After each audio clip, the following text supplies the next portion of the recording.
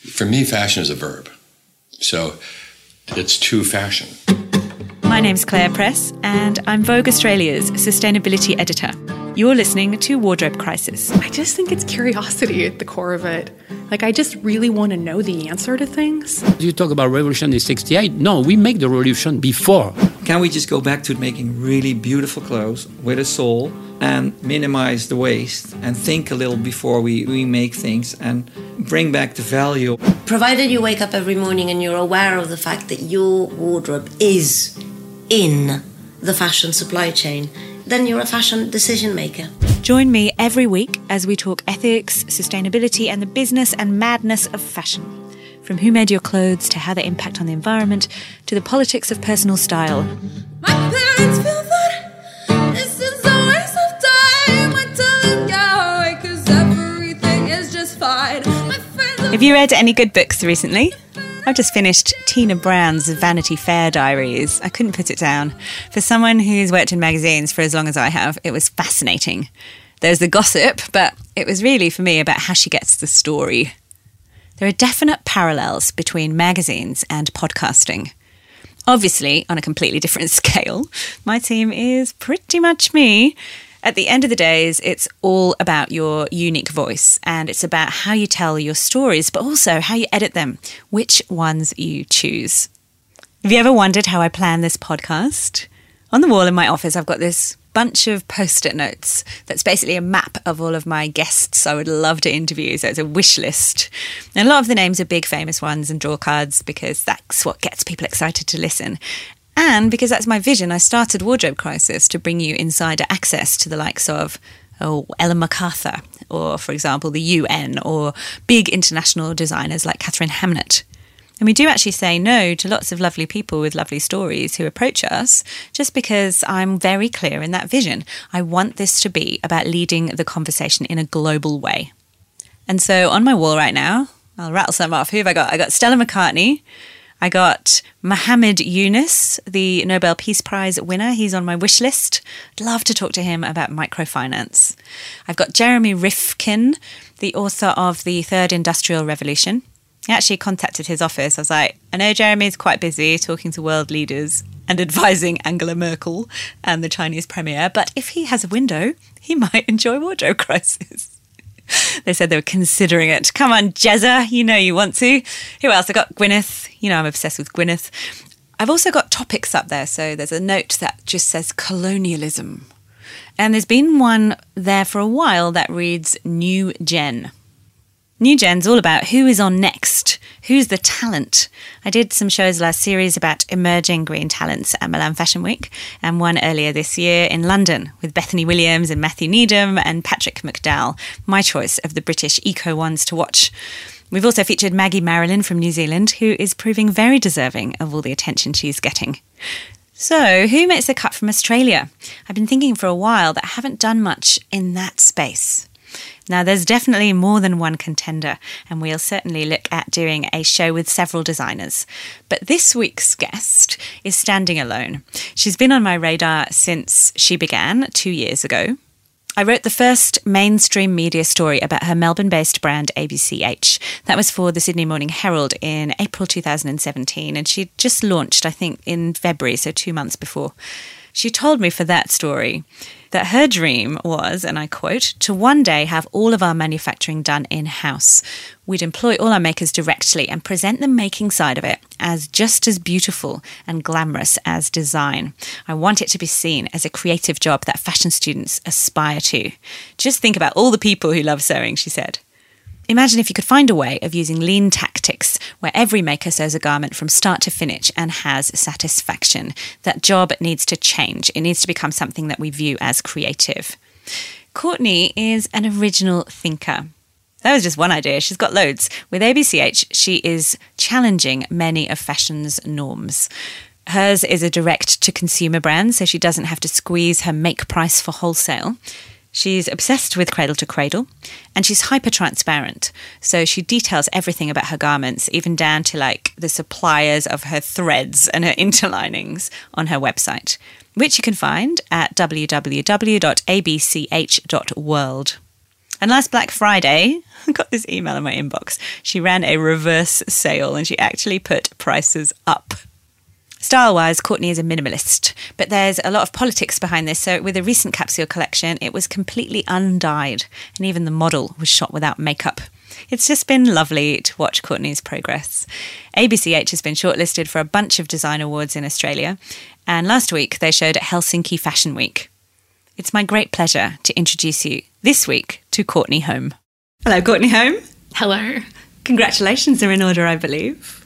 Thank you.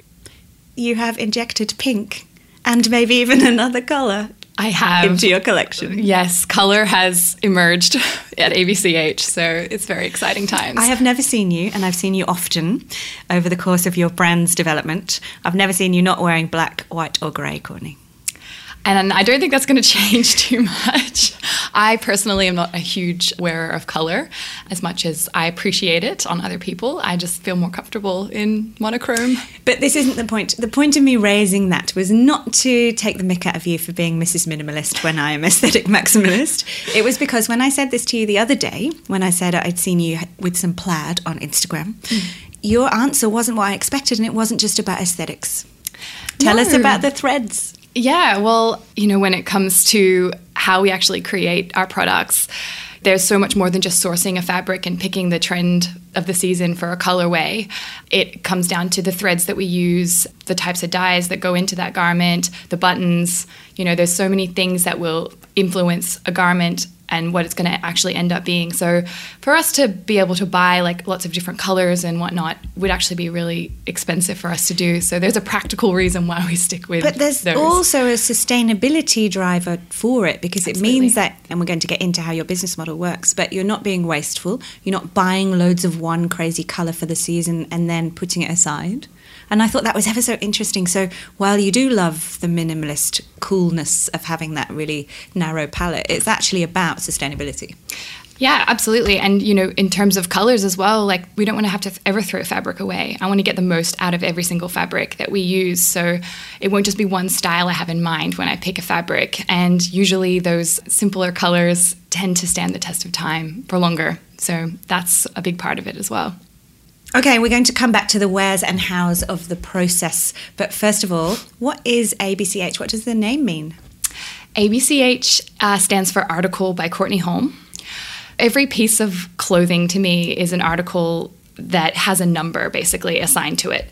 And with that number, the idea is that customers can search that number forever after the garment has gone out into the world, whether it's donated to an op shop and someone buys it from an op shop. They can see the tag, they can see the code, and it's A.20 or A.18, and they can search that on our website. And even if we don't sell that product anymore, they can see the whole supply chain story about where that piece came from. So that's actually radical transparency. I thought you were going to say that was about, I guess, your rage against seasonality, that you're saying this is consecutive and this is something that can live in an ongoing way, but you're actually saying it's what's it made of? Yeah.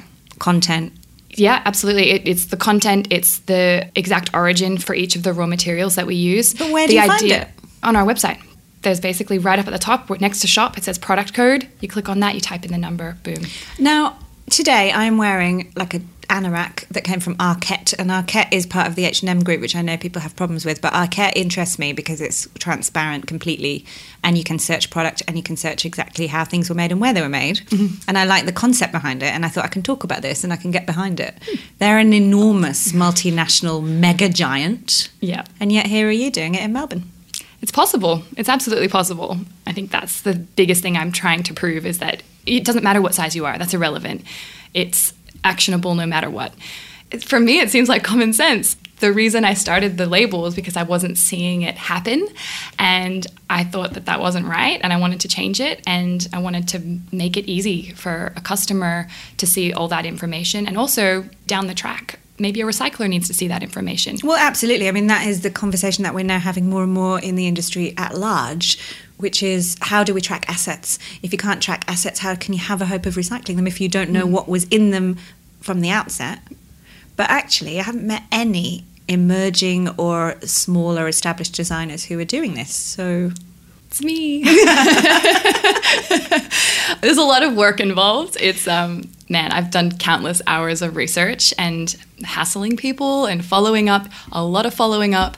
It's an ongoing process, but to say that I've built a bit of a library and a bit of a starting point is really exciting, because after 2 years of launching the business, there's a place I have to start now when I want to source something. It's not all from scratch each time necessarily. Okay, we're going to get into that. But first of all, I want to read a statement from your website, which I love, and ask you just to expand on it a little bit. And that is, ABCH is an independent fashion label offering a simple solution to a complex problem.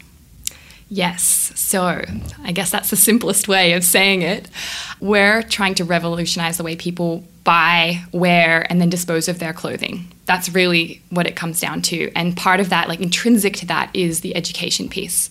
I get to see a lot of my customers face to face because they come into the shop, and I always try to slip in a little bit of end of life knowledge while they're browsing You're not the just clothes. getting this shirt, you're going to get a lesson. It's not just, oh, what a lovely material. It's like, did you know that you could cut this up and it'll biodegrade at the end of its life? And they're just like, why are you telling me this? Because we're not there yet. But then have you thought about how you might be able to take back garments that are Yes. at the end of their... Yes. So we have a take back program. So any time people want to return an ABCH garment, and to be fair, we've only been in existence for 2 years, I'd be pretty worried if people were sending stuff back now, and they haven't yet. But when they do, they just need to request a shipping label from us. We will bring it back into the space. We'll assess it and decide if we can use it for something like a workshop or something like that. If not, we're saving it for cellulose recycling in the future, because that's still better than cutting it up and putting it in the ground. So there's huge focus on education and actually giving the customers the power to be able to decide, and then providing them with a simple solution in the form of a product that meets those needs. And so how does the product meet the needs? You've talked about your take on transparency. How else? Transparency kind of frames everything, because without transparency, there's no need to improve or to look within and actually say, okay, we need to do better in certain areas, because I'm not ever claiming to be perfect. There's still a long way to go in lots of different areas. But I would say, besides the transparency piece, looking more specifically, there's the social aspect, how people are treated within our supply chain. And that goes down from, the grower of the fiber right up into the product being made, and then hopefully in end of life, the piece being recycled. Also the environmental impact, and that is a huge thing which spans wastage and pollution and water. There's a lot of different aspects to the environmental side of things, carbon emissions. So looking at all those things individually through life cycle assessments when we actually make our garments.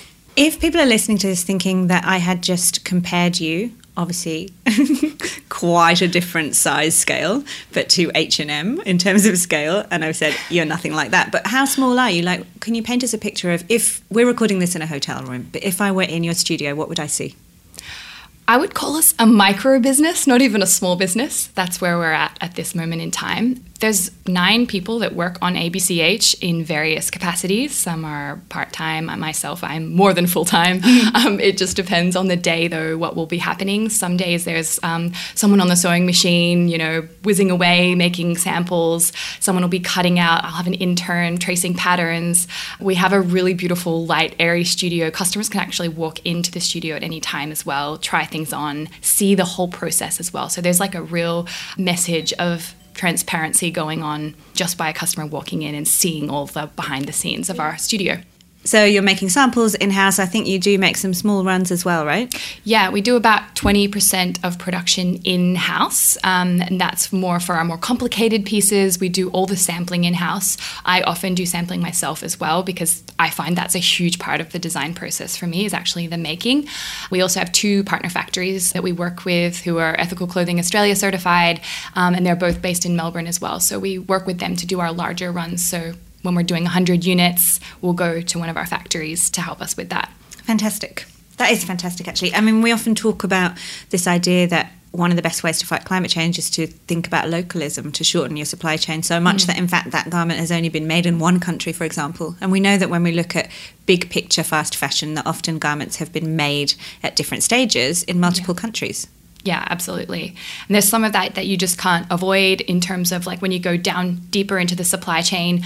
You know, we don't grow flax in Australia, so I'm never going to be able to get Australian grown linen.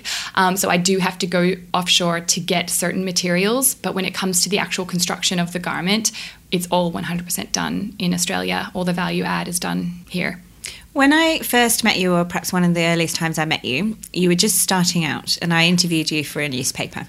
And I remember very clearly you telling me this was your big vision, that you wanted to elevate the different jobs that happen within the fashion production process so that it wasn't just the designer who was the hero. And you said to me, why can't we celebrate the creative aspects of being a pattern maker or sewing? I absolutely love that idea. I think as well as looking to the future, I mean, it might sound like very much like looking to the past, but I feel like looking to the future, you know, with automation and sewbots and all the things that are, you know, on the horizon. So worried about the sewbots. They're already here. I know. That headline, the sewbots are coming, it's wrong. The sewbots are here. You know, I think this idea of simple tasks being automated, you know, we've used very low paid, what would be called unskilled labor. I don't agree with that phrase necessarily, to make our clothes for so long. I actually love the idea of, yeah, like you said, bringing the creativity back into it, myself working with the machinist and actually coming up with solutions together as designer and maker as equals, rather than the designer being, you know, in a beautiful tall building and their makers are down in the basement. But there's also, I mean, we know that with the fast fashion system, for example, that garment workers will just sew one small thing, like maybe the seam on a pocket, and they just sew that over and over again. And of course, it's for speed. So very efficient. Much more efficient. Yes. We take a little bit of a slower approach. So I'm sure that, you know, it's not the most efficient way to create, but it's actually surprisingly, it's a lot better for me as a micro/small business to be able to make this way. I have a lot more agility and control over what we're making and what customers' responses are on the spot. We can do small runs, we can test it, and then we can decide whether we're going to make it in a larger run. And it's a lot speedier. It's almost like fast fashion but slow fashion collide. It's actually a very interesting idea, isn't it? Because you can be more nimble. Yeah. You can say, oh, well, if we can sell 5 of these T-shirts, we'll make them. Exactly. And that's the beauty of it. And the beauty of also communicating with people who are making the product. They tell you where there's little issues or if they think there's going to be a problem, especially when it comes to how things wear. If they're worried about, you know, a high stress area or something, they can communicate that to you as they're making the garment several times. So I think it's a really lovely relationship. And I am a strong believer that the best designer is one that is very connected to how something is made. And I don't believe that Australia will become just a design hub and we'll lose all of our making, because I think that would be a terrible shame. One of the stats that we often use to paint a picture of a dying or faded garment industry in Australia is to say only about 8% of the fashion that's for sale in the stores in Australia is made here. But that's still 8% and actually is growing. I've talked to the Australian Fashion Council about this and we are actually seeing growth.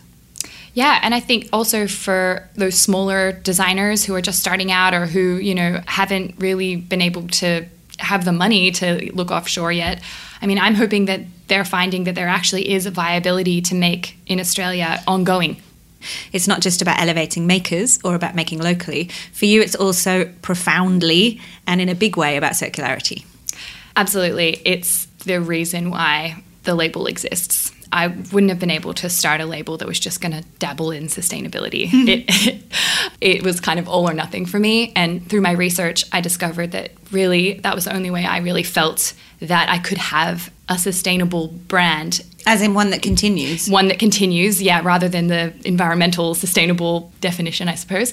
And so I guess with circularity, like it really clicked for me that that's really the only way forward with finite resources running low and all of the, I guess, emotional stuff that you see when it comes to, you know, how people are treated down the supply chain. I mean, there's so many examples that would make me never want to go near fashion again. But I am a bit of a doer and a dreamer, and I had this dream to prove that it could be done and actually say, hey, if I can do it, then why can't everybody else do it? I'm a strong believer in using circular materials now rather than waiting for some big brand to make it accessible one day magically. We'll all start using it. Like, I don't think that's what's going to happen.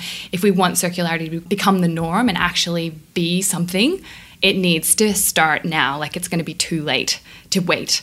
So what do you do? Well, we design everything for biological circularity. So basically what that means is that the products that we're using, all the raw materials that go into them, come from a biological source. They're able to be composted or biodegrade at the end of their life. And all of the raw materials that go into that garment have to do that. So it can't be like, oh, we use organic cotton in a t-shirt and then sew with polyester thread. That doesn't count. Or have a garment label or a care label that is made from nylon or whatever is the standard these days. I'm not sure. So down to that. Yeah, down to the absolute tiniest detail. It goes for the invisible things as well, the interlinings that go into collars and cuffs, your buttons, the dyes. What am I missing? There's so many things. But hang on a minute. So we'll share some links about what it means when we talk about the, I guess, two different flows in circularity. So looking at biological nutrients and technical nutrients, they're just words and phrases that we use. But when we're looking at, for example, technical nutrients, they are man-made and don't biodegrade. So we might be talking about a plastic button, for example. Yes. And the whole idea is that if you keep the loops in flow, you don't want to contaminate the technical with the biological. So you don't want this biodegradable item that then has this technical nutrient that you have to take off it in order to make it either recyclable or biodegradable. It's actually, if you think about a garment, very tricky, because look at what you're wearing right now. That's what I suggest. Now, a t-shirt, maybe, although as we said, the thread might not be biodegradable. But look at if you're wearing some trousers or a skirt or a jacket, there is absolutely very little likelihood that that is purely either bio or technical, right? Yeah, and I guess when I first started this journey, I was looking at these pure material streams, and it's so challenging because it eliminates the ability to use zippers or elastic, or exactly, like forget elastin in a fabric, but even elastic in a waistband. You know, all of these things that are just hidden away in a garment, but if you actually dissected it, I think me seeing that happening at a recycling facility really, it just confirmed that I'm not a crazy person, that designing for biological circularity now is possible, and it is going to help with end of life down the track. You were in a recycling facility which has just opened in Hong Kong. Yes, I was. So I went to visit the Novatex and HK Rita collaboration recycling facility in Tai Po, and it was really fascinating because it's this state-of-the-art recycling facility. Their main way that they are recycling is the shred method, which has been around for a very long time. It's really cool the way they do it. They use robots and AI to figure out what's what, and it's cool to watch. But that has its own limitations because they're just chopping up all the different materials, putting them together. You might have 1% nylon in there, 2% wool. So you're still going to have an issue the next time that garment comes back through the cycle. Still have a problem. The other way they do is the technical way, or the chemical process, which actually separates cotton and PET fibers using two different methods. One's a fungal way, so it's very like, you know, it eats away at the cotton fiber. And the other way is like a chemical they apply to it that actually splits up the two. One becomes a powder, which is cellulose-based, and then the other becomes the PET fibers. Really cool. But the issues they have with that are that it's only for polyester cotton blends. So no other material can go into that mix or it messes with the chemistry. And they still have to go through the process of removing the buttons, the zippers, the labels, everything like that. And even if a garment is labeled and it says this is 50-50 cotton poly, it's not necessarily the case. I'm pretty sure there is a lenience when it comes to labeling the exact fiber content of things. There could be traces of all sorts of stuff in there that could affect it as well. So that is not ready for commercial scale. They're still playing, they're still tweaking that. Very interesting. And when I spoke to them about it, they said that it was pretty much would be their dream for designers to actually think about this stuff at the design phase. Right. And to me, like, it's, if you're not thinking about the end of life of a product in the design stage, that's like incomplete design. You haven't completely finished your design yet. And that's what I'm all about. It's like design with the end in mind. It's so interesting, isn't it? Because we're really not there yet. We're only at the very beginnings of this being a conversation. Yeah, but it's like, yes, we're still in conversation mode, but regardless of that, there are steps we can take now to design with the end in mind, regardless of whether you think you can be fully circular or not. Like, that is something that I think is kind of missing a little bit from the conversation because everyone's just relying on the fact that we'll just recycle it all one day. And well, you said to me when we pre-planned having this conversation, one of the things you said to me was recycling is not the answer. It's not the answer, and it never should be in any sort of circular mindset. recycling is like one of the things that we can do down the chain, but it's not the be all and the end all. One, I don't think the technology is going to develop fast enough or have the capability to handle all of the materials that are already in existence that are wasted currently. And two, we need to really be much more creative when it comes to what we do with materials that exist, not just think, oh, recycling will solve it. And three, we need to change the way we design. We need to rethink completely the way that we think, actually. And that's a massive order, but it's possible. You're proving it. Now, obviously, when you are relatively small, you don't have pockets of cash. No. You're going to have some limitations. And one of those things is that it can be more expensive to buy the fabrics and the trims that you would like to access. Yeah. But you've had a creative way of trying to solve this. Talk to me about sharing orders.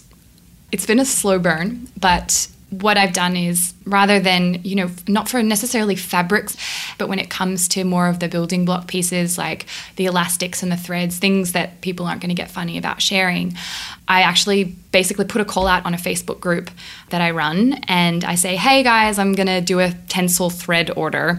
If we can get to this many units, it's going to cost this much. If we can get to this many units, it's going to cost that much. And the idea is to get people in on the order for cost price. I don't charge any sort of markup or fees to do that. I just want to be able to share these materials with other people. Well, you're being a convener of change, actually. It's quite interesting because it does take leadership, and I think that's one of the reasons why I admire you so much, Courtney, because you are a leader on this. Like, you're saying, here's a problem. What if we did this? This could be a solution. I can't do it on my own. Therefore, I'm going to make it possible for other people to join me. That sounds like something that should be elementary that everyone does, but it's not. No, and I think the way the fashion industry has worked, or what I've seen of it in my short time of being in it, is that everything is a secret, and you don't tell people who your suppliers are, and you don't share your trade secrets because someone might copy you. And I just think that that's an attitude that needs to change. I've never liked that attitude. Even at uni, I couldn't handle that sort of attitude. But even between students, like, really worried that someone else would copy what they're doing. And I just think that, especially when it comes to raw materials, there's so much innovation and creativity. Aren't we, like, smart enough and creative enough to make different things out of these raw materials? Yeah. It's and not also limiting. when you have a big problem, you can't solve them on your own, and that's such a cliche, but I think we ought to remind ourselves of it more, because we really need to have creative solutions that are in partnership. Totally. And, people always say circularity has to be collaborative. It's not one winner takes all sort of situation. And I totally agree. But then I don't see the attitudes or the action supporting that statement just yet. Whereas I'm like, okay, I agree. I'm going to be vulnerable and actually say, here's my suppliers, here's what I know, who wants to come with me on this journey. And I'm really happy to do that. You said that when you were at uni, you didn't like the idea of, don't copy this, don't copy that, because you've always got creative ideas. What about when you were a kid? Were you a super nerd? Because I feel like I happen to know, and we haven't raised this, you spent years planning ABCH before you started it. I mean, you are a research nerd. I've never really met anyone in Australia who can talk the Water Stewardship Council under the table about reports and get the stats right. I do love facts. I'm a very emotional person, but I'm also very realistic as well. When I sober up, I'm like, oh, wait a second. What are the actions? What are the steps? What is the evidence behind this? Let's be prepared. Yeah, and so I think for me, I want to have like the evidence, and I want to know that we're not just running off on this tangent because it seems glossy and beautiful to do this greenwashing activity. I want to actually know that this is a thing that's going to be useful. And one thing I guess I realized pretty quickly is that just designing a t-shirt, let's say, as an example, in organic cotton and leaving it at that is not enough. You don't know what the actual impact of that garment is just because you think, oh, organic cotton's okay, tick. Well, you raise an interesting point, although hang on, I'm coming back to the interesting point. Just really quickly, what sort of kid were you? I want to know. I would say I was a bit of a bookworm, but I don't know. I had a rebellious streak in my teenage years, which I think I was not a very nice person during. Nonsense. But so maybe that's what makes it work, because you've got this rebellious streak behind the getting all the research done thing. Maybe that's it, Courtney. Maybe I'm like, no, I don't want to do it this way. Yeah. And, even before I had my epiphany for circularity and realized what I really needed to do, I was still very sure that I wanted to make locally and very sure that I wanted to be transparent, and I didn't want to follow the ways of secrecy that the industry had, laid out. And I think that maybe that's just me I don't like people telling me what to do. I see it. I always want to Yeah. drill down into what makes people tick. But you just raised a very interesting point, which was, I think we can fall back on the easy route, although it isn't really the right route because it's not going to get us there. But the kind of easy option of saying, we're sustainable because we've switched to this material. We're sustainable because we're making more stuff, but we're making it using organic cotton, so that's better than, regular cotton. And that's true, but it's not enough. We did have a chat about dead stock the other day. I think that's another one, isn't it? Talk to me about that, like how we need to have more than just a few quick fixes, and we need to actually look at the system, not just some of the materials. I would say, firstly, that it can be really easy to be swept up into this, again, emotional aspect of sustainability where we go, oh, I'll just use dead stock. Or, oh, I'll just switch to organic cotton and then I'll be doing the right thing. And it's very But then keep well-intentioned. doing it the same way that I've always done it. That's the problem. Yeah, and I think it's very well-intentioned, but I actually think that fashion designers need to become more like scientists. And we actually need to work a whole lot harder in understanding what actually happens to materials once they are created and what's going to happen to that piece when it comes to the time. Eventually, it will come to a time where that garment needs to be thrown away, disposed of. What do we do with that piece then? And the same is true for using dead stock. The same is true for using recycled polyester. There's going to come a point in time where it's no longer able to be extended in its life. And yes, dead stock might be a good solution for a very small brand or a student.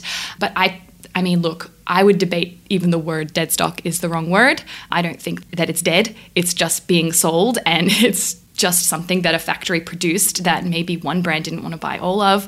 And it's been around for a really long time, as we were talking about. It's left not a over new and surplus. thing. And it's interesting though, because I always like language. But when I used to have my tiny little label 10 years ago, I used to use what we now call dead stock, but we didn't use that word then. I did it because I was poor and small.